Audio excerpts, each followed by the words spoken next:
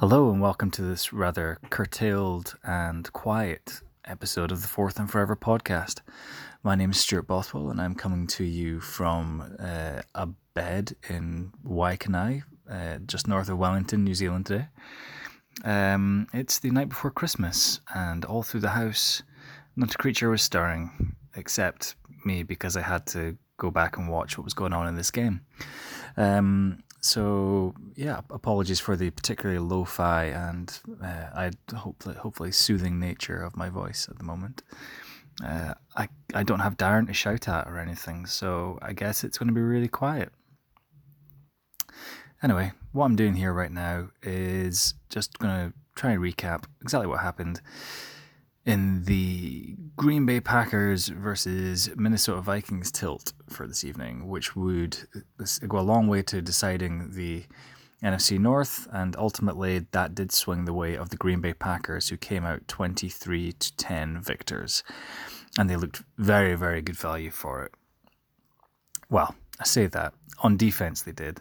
On offense, they weren't even there until the fourth quarter for the most part, and pretty much all of that came through Aaron Jones, who absolutely exploded in the fourth quarter for 2 touchdowns, one from 12 yards and one from 56.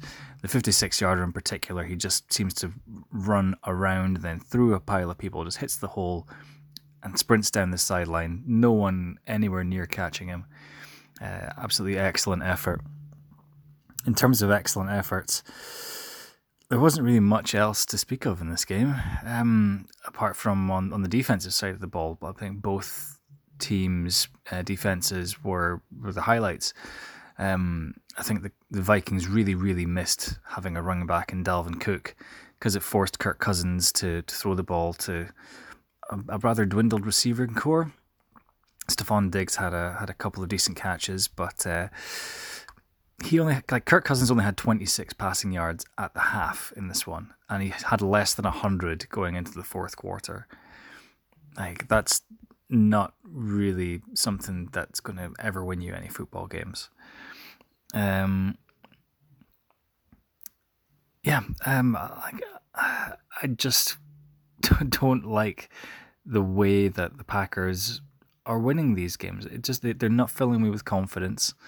Aaron Rodgers had only his third interception of the season, incredibly, in this one. But it was a bad one. And he could well have had another one in the end zone at some point in this game. I don't know what it is. I just kind of feel as if they should be better than they are. With Aaron Rodgers back there, with that offensive line, with Aaron Jones firing on all cylinders for when he needed to be. And I don't know, maybe it was this Vikings defense was just that good that they managed to get into the backfield all the time, disrupt him. They got a couple of sacks. I'm guessing I'm gonna have to put these down to just 2 decent defenses. But I mean, neither defense has been lights out this last little while, especially the Green Bay defense. They haven't been that great, which just leads me to think that neither one of these offenses are particularly electric at the moment. Like I say, Vikings really, really missed Dalvin Cook today. They didn't really have anything on offense whatsoever, and Cousins was just kind of flailing away for the most part. And obviously, people like to rip him and say that he's the problem for these things. I don't know. I think maybe in this game he might have been. So that really works to their narrative. But, his offensive line has to give him more protection. His receivers have to come up better. They have to make more space for themselves. And they have to execute. But yeah, this result means that the Green Bay Packers lock up the NFC North. Vikings are still in the playoffs at this moment. They'll be getting one of the last remaining wild card spots. And yeah, I'm tired. I need to go back and drink more for a bit and watch. I'm trying to hear what it might be. Some sort of documentary, I think. We were about to watch Die Hard. And we're partway through, and Megan was like, "Oh, I've not watched Die Hard. I'm quite fancying this."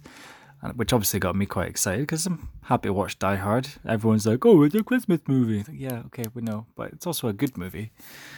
But her mother's partner wasn't really fancying it, so we moved over to watch some crap with Bradley Walsh.